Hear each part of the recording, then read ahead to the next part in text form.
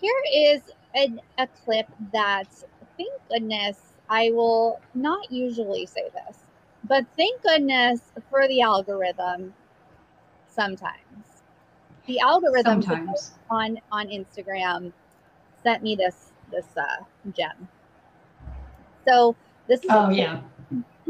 from Sarah Silverman, and I like Sarah Silverman. I think she's not always great. I think she tries. Her message to Bernie supporters in 2016 at the DNC, I didn't love, but I think Yeah, that was a misstep, I think. I think she's a good heart. I think she tries. Yeah. So I think that's fair. for that. I'll forgive her that. So this clip in particular, I found really striking, and this clip is from her podcast.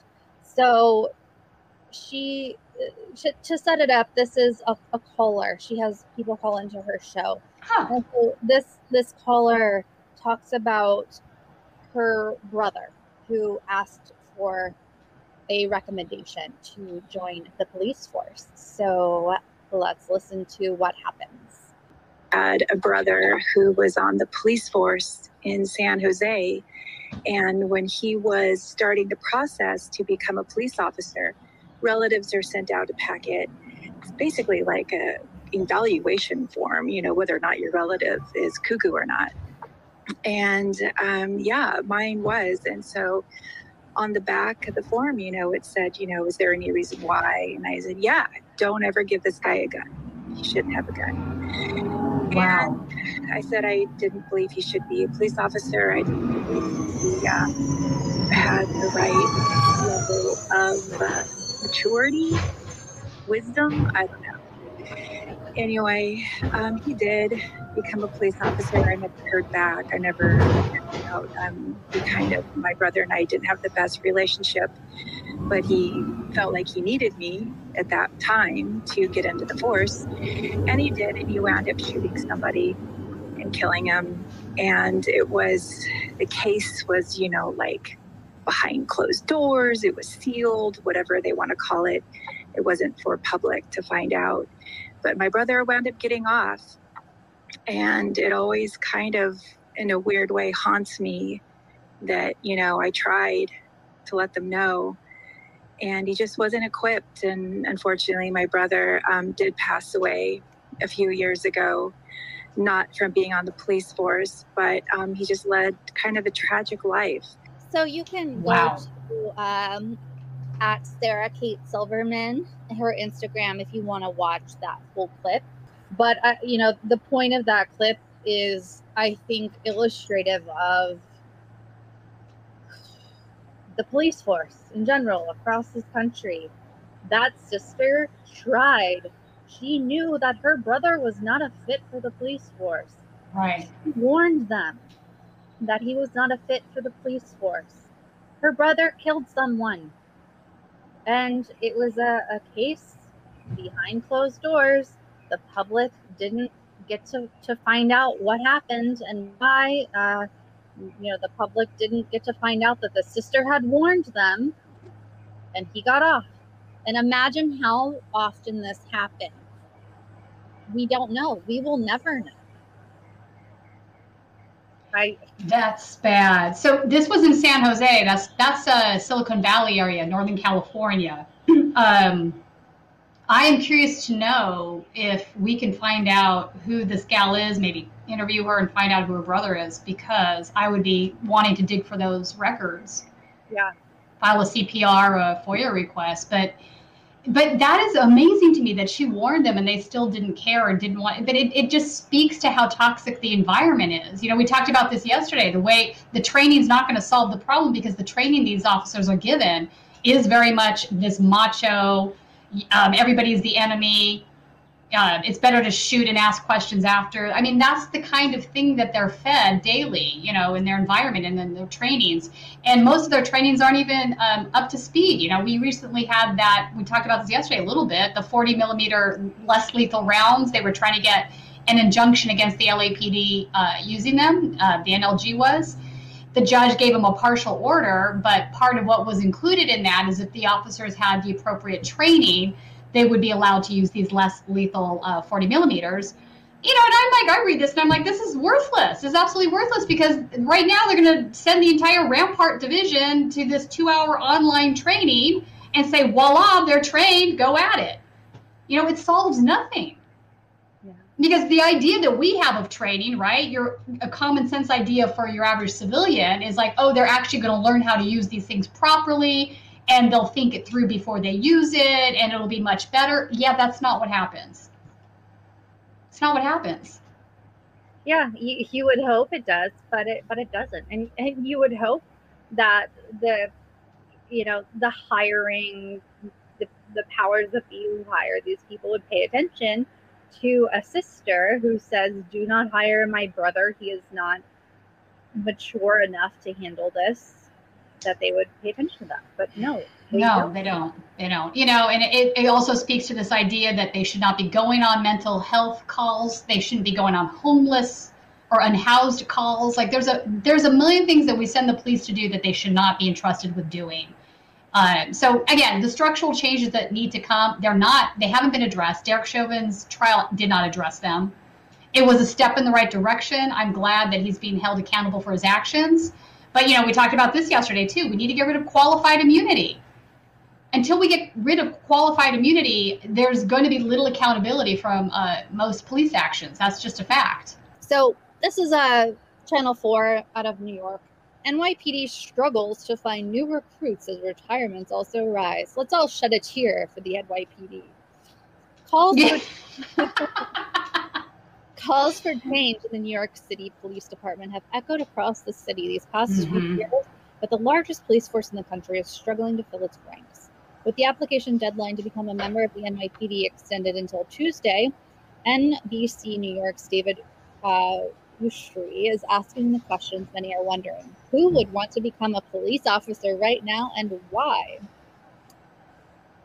So basically, I mean, there's an argument sociopaths, but right. So they're but that's not what they're getting at. Yeah. So they're saying but convincing other young people that is the challenge police departments across the country are facing, not just in New York City. There have not only been a plunge in applications, but there's also a surge in retirements. It's tough being a cop right now with all the rhetoric and things that make happening throughout the country that have an effect on New York and how we want to do our job. Oh, yeah, and lie about Molotov cocktails flying out the windows. I mean, come on now.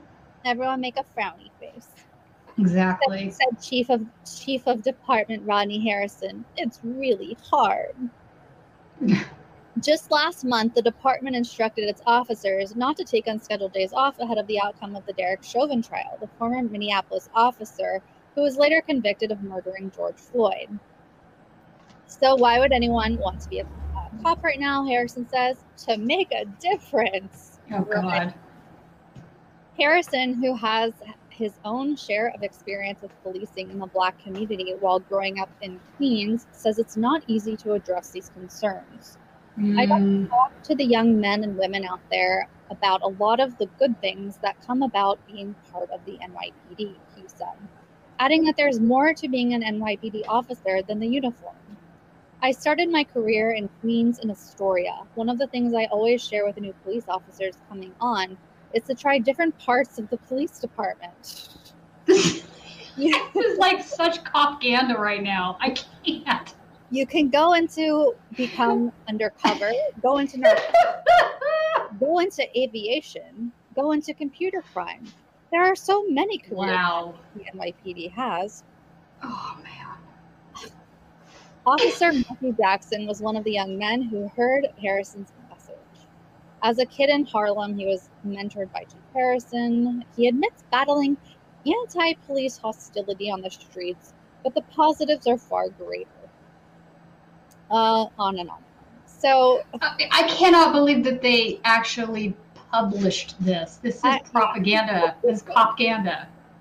It's It's cringe. This is so cringe. This is NBC. Yikes, NBC. Yeah, so it's a real cringy story. I just really wanted to make fun of it. Can we make fun of it? I mean, because the real story here would be like, okay, well, let's examine the reasons why they're having a hard time recruiting police officers. Isn't that actually the real story here? Not publishing propaganda to get people to see them differently than what they are? Right. Maybe talk about the corruptness in the NYPD. Maybe go interview Frank Serpico about his experiences. I mean, there's a million things you could talk about. There's reasons people don't want to join the police force. And that's why we only have sociopaths or like massive psychopathy involved with the guys that do. Look what they're doing. Yeah, absolutely. You know, if some people, I think, don't want to join the police force because now it is clearer than ever, perhaps, that this is not a group of people that you want to join. So right. Maybe people who would have joined with maybe good intention and later on been swept up and right. Burned. You know, it's I think part of the problem too is the way the police department and the police force has been sort of just glorified by Hollywood for decades too, right? The stories that they tell about cops, about the police force, they've glorified this and have told tales that aren't really accurate about what the police do and what they're actually like. They have made them heroes, so per se. Like I think a great example of this right now is Jamie McBride, who is a union boss here at the LAPD. He got into it with LeBron James about a tweet that he had said about, cops being murderers. And it was a perfectly acceptable tweet, but Jamie McBride went after him and even told the NBA that he should be disciplined for what he said, which is an outrageous thing. It's like, are you kidding me? Then you go look at who Jamie McBride is. He's been involved in plenty of officer-involved shootings, which is their parlance for we shot someone. His daughter has murdered, who is also Tony McBride. His daughter's Tony McBride. She has murdered somebody. But he has been hired by Hollywood on multiple occasions for movies. He's worked for Michael Bay multiple times. So this is a guy who is also a member of the Screen Actors Guild, right? And he's just a big Trump supporter. You go to his social media, although a lot of these things have been deleted now. There was a photo of him that I took a screenshot of where it said Donald Trump's life matters, except it was a BLM logo. So that's the kind of people we're dealing with, right? Yet Hollywood glorifies this and says that they're heroes and that it's a worthwhile endeavor and you'll be helping people, not, and then reality, they're out here, brutalizing and occupying populations with, military grade equipment. So now we have NBC being stenographers for the cops, which is just another form of propaganda.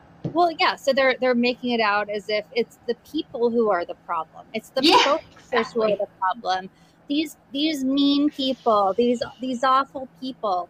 Oh, the cops are met with such opposition on the street. These meanies on the street. They're literally printing, as if these cops are 5-year-olds whining. Right. And it's sort of a weird article.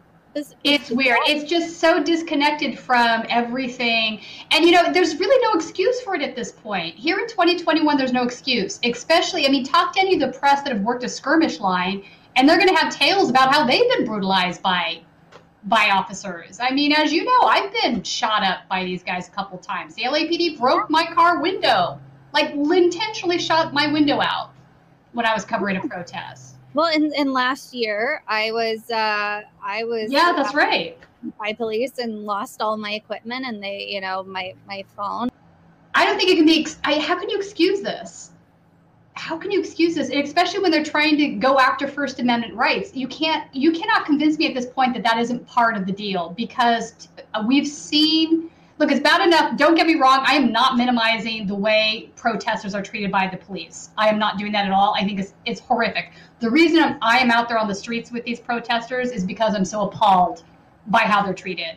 And I want to make sure that other folks are able to see what happens, to really see what happens and not have this NBC article, thrown at them and think everything's fine, right?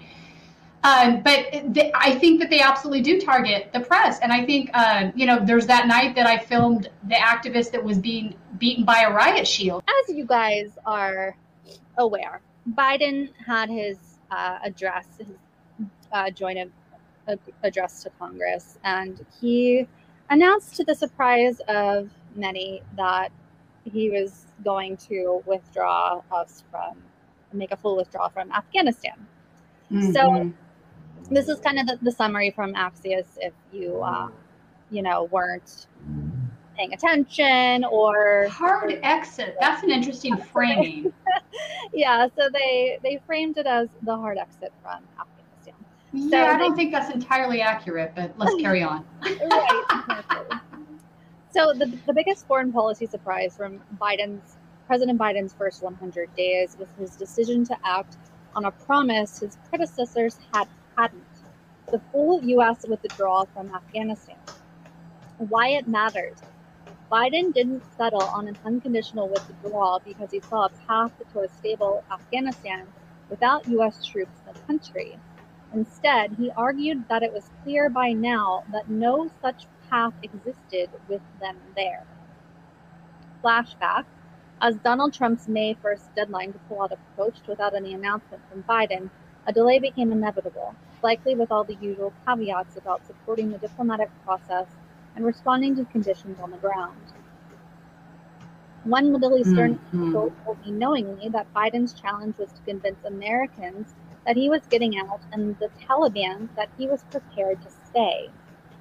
So to the surprise from Biden's mid-April announcement was not the timeline, all U.S. troops out by September 11th, but how definitive it was. This is not conditions-based, a senior administration's official emphasized. No counterterrorism force would stay behind. After 20 years, America was getting out. Senior leaders in the Pentagon reportedly argued against that approach behind closed doors. Former top commanders like David Petraeus did so publicly. In his speech, Biden mentioned the counter-arguments such as the U.S. would be abandoning its leverage or handing its foes a victory, and discarded them as a recipe for keeping American troops in Afghanistan indefinitely. So there are some points that we should discuss here. Mm-hmm. And I re-listened to Biden's speech on this right before going live. And I find it honestly hard to kind of decipher him. I find it... I'm sorry for laughing, but yes. No, it's that can often be the case. Because I think he does really do a good job of coming across as like, oh, good old boy, sincere Joe. I have a good heart. My boy Bo was in the war. I understand. Yeah, I voted for the war, but now I went in 2008, and we can't keep doing this. It's clear that it's clear that this is just gonna, that everyone keeps saying that if we withdraw, then it's just gonna leave a vacuum, and they're just gonna keep saying that no matter what. So he's making the right, every argument that I have, or a lot of the arguments that I have against these military-industrial complex people, like the Hillarys and the Condoleezas and the David Petraeuses, Biden said in that speech. And so in a good world, that was a good speech and a good plan. But can I trust him? No, probably not. I want to. What are your thoughts? I think this is a very complicated situation. Let me just start with that. I think when we look at George W. Bush's wars, that Afghanistan and Iraq are two totally different entities and different domains of discourse, and I'll explain why.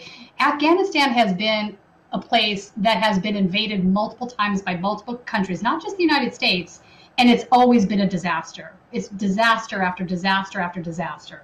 So I think that's the first thing we need to look at.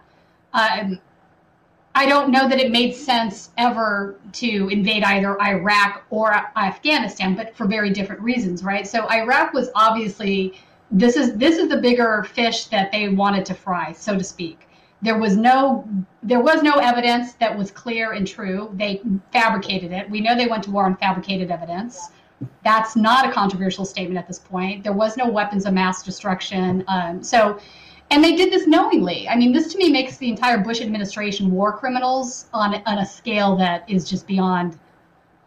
beyond understanding to me. But this is what we are looking at, and it really, I can say tangentially, couldn't get that word out, that it really irritates me that people try to rehabilitate George W. Bush at this point. No, do not rehabilitate that guy. He's awful. He did awful things. Down there painting immigrants now, right? I can't. The guy, he belongs in The Hague. He's a horrible, what he did is so unforgivable. And it was, I mean, the dead bodies on the Iraq side, on the U.S. side, like all of it is just horrifying. And for what? But so he tried to, I think it's worth historically looking at, because he did try to loop Afghanistan and Iraq to get like all of this together, right? We do know that Al-Qaeda has always had a stronghold in Afghanistan, also not controversial. We also have given them weapons, right? It depends on who's our bigger enemy, Russia? Because if it's Russia all the time, then the things we've done to fight Russia that have come back to haunt us are manyfold, right? Afghanistan is just one example of that. So here is a piece about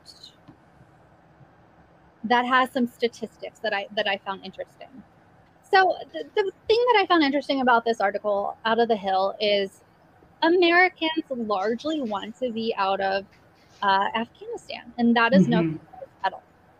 So clearly there's plenty of room for Trump to build an unassailable case for withdrawal, taking a swipe at the policies of George W. Bush and Barack Obama, and give himself a much needed boost in the polls. But Trump blew it, and now Biden will get the win. I would say maybe if Biden. Maybe, yeah. The most recent polling has Americans favoring withdrawal by a 73% to 27% margin. That's pretty big.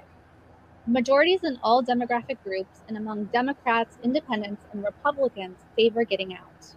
There is hardly an issue in American politics that enjoys such widespread support. Polling has been clear for the last few years that getting out of Afghanistan would be a political winner. A 2020 Koch Institute sponsored poll. Yeah. Wait, can we just have that for a second as a topic of conversation? Right? I mean, Koch is sponsoring YouGov polls now. I mean, well, hang on, it was the Economist, so I guess that's really not.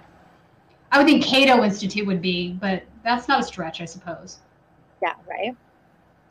Yeah, obviously Koch should not be sponsoring polls, but anyway. One might claim that support for withdrawal reflects a lack of knowledge of the situation, but a 2018 YouGov poll showed a majority of the public in favor of withdrawal and even higher percentages of U.S. Armed Forces veterans supporting the poll. So that is an interesting statistic as well, that the armed forces and veterans support withdrawal as well. So the Brookings Institution attempted to put on a brave face on public support, claiming in a headline disingenuously that Americans are not unanimously war-weary on Afghanistan. So, I mean, obviously this is the Brookings Institution. Yet both polls it cited showed pluralities in favor of withdrawal. I just found those interesting just as kind of a framing. Hillary Clinton warns of huge consequences in Afghan U.S. troop withdrawal. Of course she does. Of course she does, because she's Hillary Clinton. She's a neocon. She's a neoconservative. The one who cackled about, what was it, Gaddafi? Cackling. Yeah, God, that was horrible. I mean, granted, Gaddafi wasn't the greatest guy out there. I'm not defending him as a good person, but she is just grotesque for how she handled that. That was just, oof. And she wants to like drone strike Assange. Right. Just go back in the woods, Hillary. Henry says his work for today is done, by the way. Oh my God. Awful. Okay. Former U.S. Secretary of State Hillary Clinton has warned of huge consequences of President Joe Biden's decision to withdraw American troops from Afghanistan. Mrs. Clinton told CNN there was a risk to the Taliban, the Islamist group ousted in 2001 by the U.S.-led invasion, could retake control. Yes, it aims to complete the withdrawal by 11 September. However, the Taliban have been carrying out more attacks. This is what we call a wicked problem, Mrs. Clinton told CNN. Which is to withdraw American troops from Afghanistan. There are only a few thousand there now, but they will all be gone by the anniversary of September 11th. What do you think of that decision? Well, it's been made, and I know it's a very difficult decision. This is what we call a wicked problem.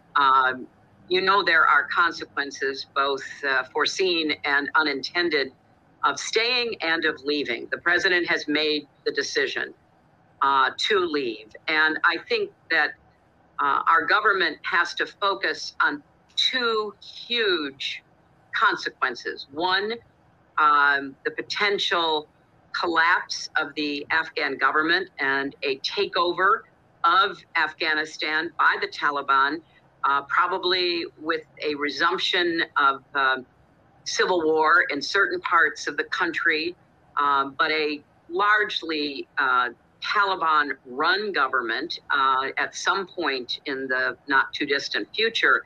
I am determined because Delaware has an incredibly high cancer rate because of freaking DuPont.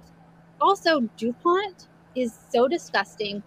One of the DuPont kids, and by kid I mean he's probably 40 or whatever by now, he raped a 3-year-old and did not get in trouble. Like, he got... What? Yes. It happened like 5 years ago or something. So I'm determined. I'm going to research the hell out of DuPont. Fucking journalism. How is this even possible? Like, oh my God. I have not heard of this story. How is he not in jail? Let me pull it up. On February 6th, 2009, Robert Richards admitted to raping his 3-year-old daughter. Oh. Yeah. Wait a minute. What? His own daughter? Yeah. I feel horrible, he told the judge, according to court documents. There is no excuse for what I have done. His lawyer, calling the 6'4", roughly 300-pound Richards a somewhat gentle person, argued he would not fare well in jail. Hours later, Richards walked away from the Delaware Superior Court a free man. He pleaded guilty to a charge of rape in the 4th degree, paid a fine of $4,395. Are you kidding me? And promised to attend a high-end treatment center in Massachusetts. Judge Jan Jordan, who presided over the case, had initially considered sentencing Richards to 8 years in prison. Ultimately, she gave him 8 years of probation. I have concerns about this because arguably you should be in jail for what you did, Jordan said during the sentencing. But I think you have significant treatment needs that have to be addressed. And you have very strong family support. Oh yeah, there would be strong DuPont family support. I am so angry and disgusted right now. How is this even possible? Yeah. While he never worked for or had any affiliation with the DuPont company, he still benefits from the family fortune, which Forbes valued at $14.3 billion. And on and on. The case was missed by the local press. Imagine that. Wow. Fascinating. And he avoided any negative attention. That is until 2014, after his marriage had ended, and his ex-wife, Tracy Richards, sued him in civil court for monetary damages caused by his crime. Suddenly, the earlier case became a national sensation, fueled by public outrage, and many were astonished that Richards had evaded jail time. So, that's what being a DuPont will get you. I'm speechless. I know. Oh my God. His own daughter. 8 years wouldn't have been enough. No. Meanwhile, we have people serving 25 to life for smoking pot. What the America? And being murdered for pot, Marvin Scott. Wow. Okay, Jen, I need a drink now. I don't know about you, but that's the most appalling thing I've heard in a very long time. I am speechless how disgusting that is. Who the rapes their 3-year-old daughter and then doesn't do jail time for it? Right. And how did that? No, how did local media just miss that? How do you miss that? This is just repulsive. I feel sick. That's what I don't get about the media. How can you be a journalist and just not report something like that? How could you just not do that? how can you be a person and sleep at night? As a journalist, that's your job. That little girl is never going to be okay. No, never. I like that's Wow. Yeah. Jen, you got to warn me before you drop these things. I have never, like the fact that I've never heard this story and like other folks have never heard the story is just completely appalling. Yeah, I know. Yeah. Maybe that story obviously needs to be more widely shared, I guess. Yeah. Yeah, wow, Jesus. I have no words. Yeah, so I fully intend on doing some DuPont journalism. And they can't actually go back and retry or put him in jail now. I mean, I guess the best they could do was get the civil litigation against him. I mean, but also, can you imagine being married to this guy and finding out about this? Like, how would you ever forgive yourself? I would be saying to myself, how did I not see this? Like, well, she had to have known because it happened in 2009, and she divorced him in 2014. Yeah. Okay, so here's Rudy, my arch nemesis, and karma receiver. How three major okay, so this story is actually about the horribleness of both Rudy Giuliani as well as the horribleness of corporate media. So this is a real win for all good people and independent journalists. How three major news organizations all got a story about Rudy Giuliani wrong. And this harkens back to Russiagate, of course. If you'll all remember Rachel Maddow and friends and their constant call of everything, being Russia's fault and everything being tied to Russia, they're still doing it. So incorrect information from government sources apparently led three separate organizations, including, they're not like, including me, incorrect, like this is out of the Washington Post, and they were one of them. Incorrect information from government sources apparently led three separate news organizations. I have to. Jen, it's just like the Iraq War we were just talking about, isn't it? They just took the source as verbatim being true without questioning it. Big mistake. Or did they do it on purpose? The New York Times? The Washington Post, everyone. Washington Post, yeah. I mean, they're stenographers for War Incorporated, possibly, but I do genuinely believe that particular reporter, and I can't remember her name now, you're taking me back 20 years. I think she just never questioned it and kept reporting this stuff, which was just, and then it was like a house of cards, right? I don't know. I think she, well, I don't know. I want to take a red pen and delete apparently, incorrect information from. I know, right? Led three separate news organizations, including this publication, to publish the same erroneous claim about Rudolph W. Giuliani last week that all three later corrected. The Washington Post, the New York Times, and NBC News all reported Thursday that the FBI had briefed the lawyer to President Donald Trump that he was a target of a Russian disinformation campaign during his efforts to dig up unflattering information about then-candidate Joe Biden in 2019. In fact, the news organizations later said in corrections appended to their story Saturday that Giuliani had not been briefed by the FBI. The original stories were published after Wednesday's FBI raid of Giuliani's office and home, part of a criminal investigation of his activities in Ukraine. The corrected versions of their stories, both the Post and NBC reported that the FBI was aware Giuliani was the target of a Russian operation and that it planned to warn him about this, but ultimately did not. So this, the Post and the NBC reported that the FBI was a target of a Russian operation. So I even question that. Yeah. Because They always say They this, always say that. and they can always say this. They can and do, yeah. I mean, you the can new say Cold War is the old Cold War. It's just never ending. But you can say this about any public political figure in the United States. Yeah. Any public political figure in the United States is a target of a Russian operation, because that is what we do to Russia. That is what Russia does to us. Exactly. It's meaningless drivel. So you can, at any time, the Washington Post can make a headline whenever they want to about Rudy Giuliani saying this.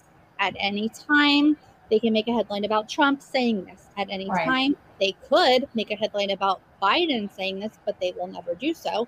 At any time, they could make a headline saying this about Hillary Clinton, but they will never do so. At any time, they could make That's fair. About anyone that they want to, but they will only do so when it suits their needs. So this is a very disingenuous thing. This is manufacturing consent. This is propaganda. So the three news organizations were reluctant Monday to discuss their sources. Imagine that. And reporting methods. Imagine that.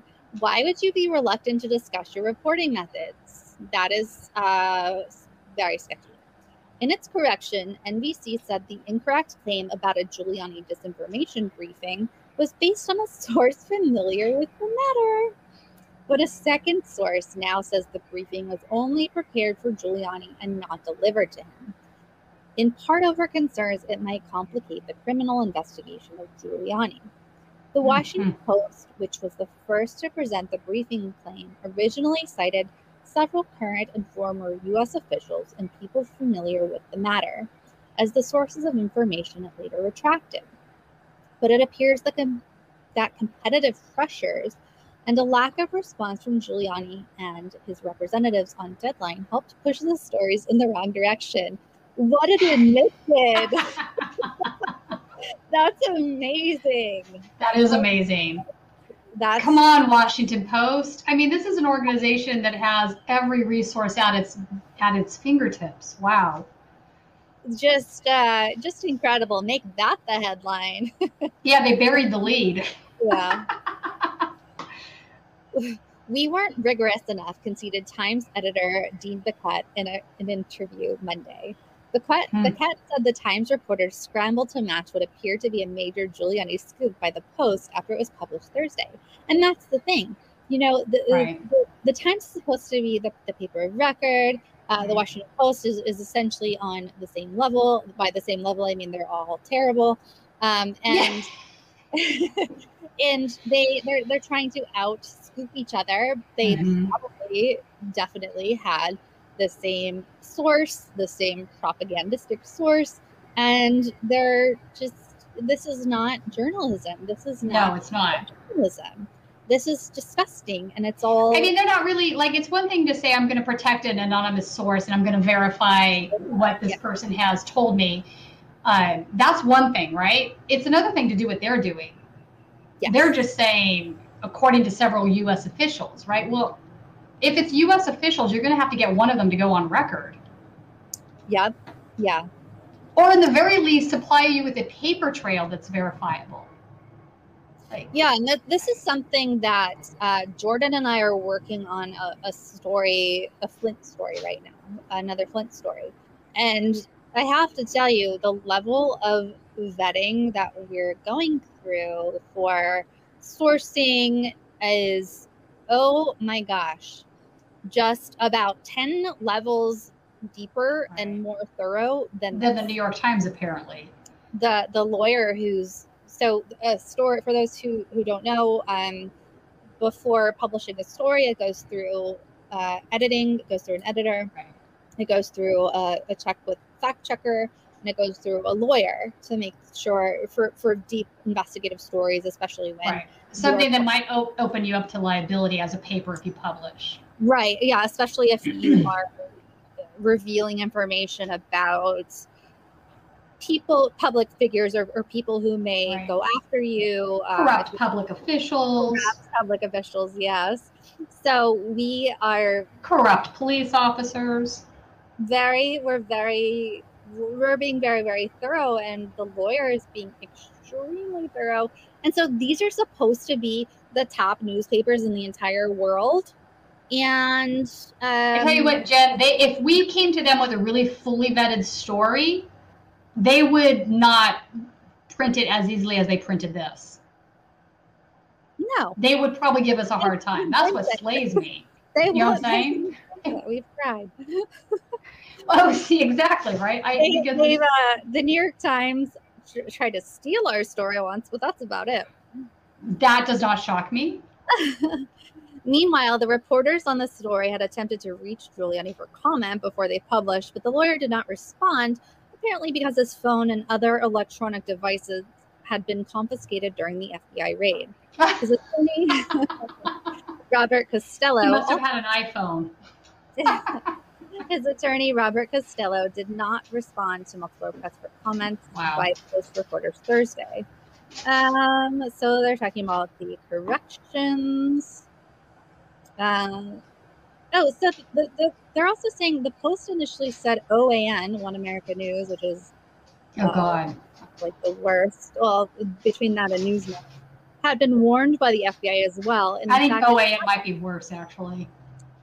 Yeah, so that's what might be So they're saying that they potentially withheld the information from Giuliani after all because it might compromise the investigation. But what reason would there be for withholding that information from OAN? So this is a bizarre. That is bizarre. That is really bizarre. Yeah. Really? Yeah. I got to ponder that one. And then this is what happened. CNN also picked up the inaccurate Post story, repeating its inaccurate claim during a segment Friday. So all of these outlets pick each other's story up.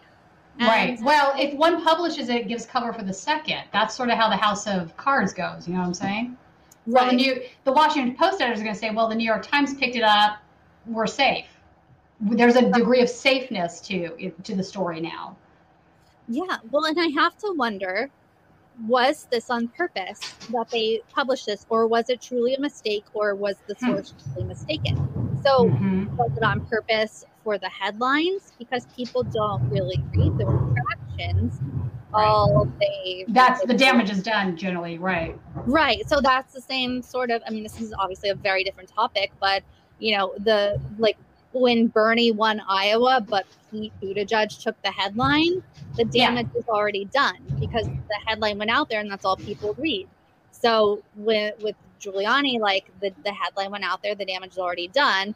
Obviously, I don't care about any damage to Giuliani, but I do care about truth in journalism. So I don't know what happened here, but it's fishy.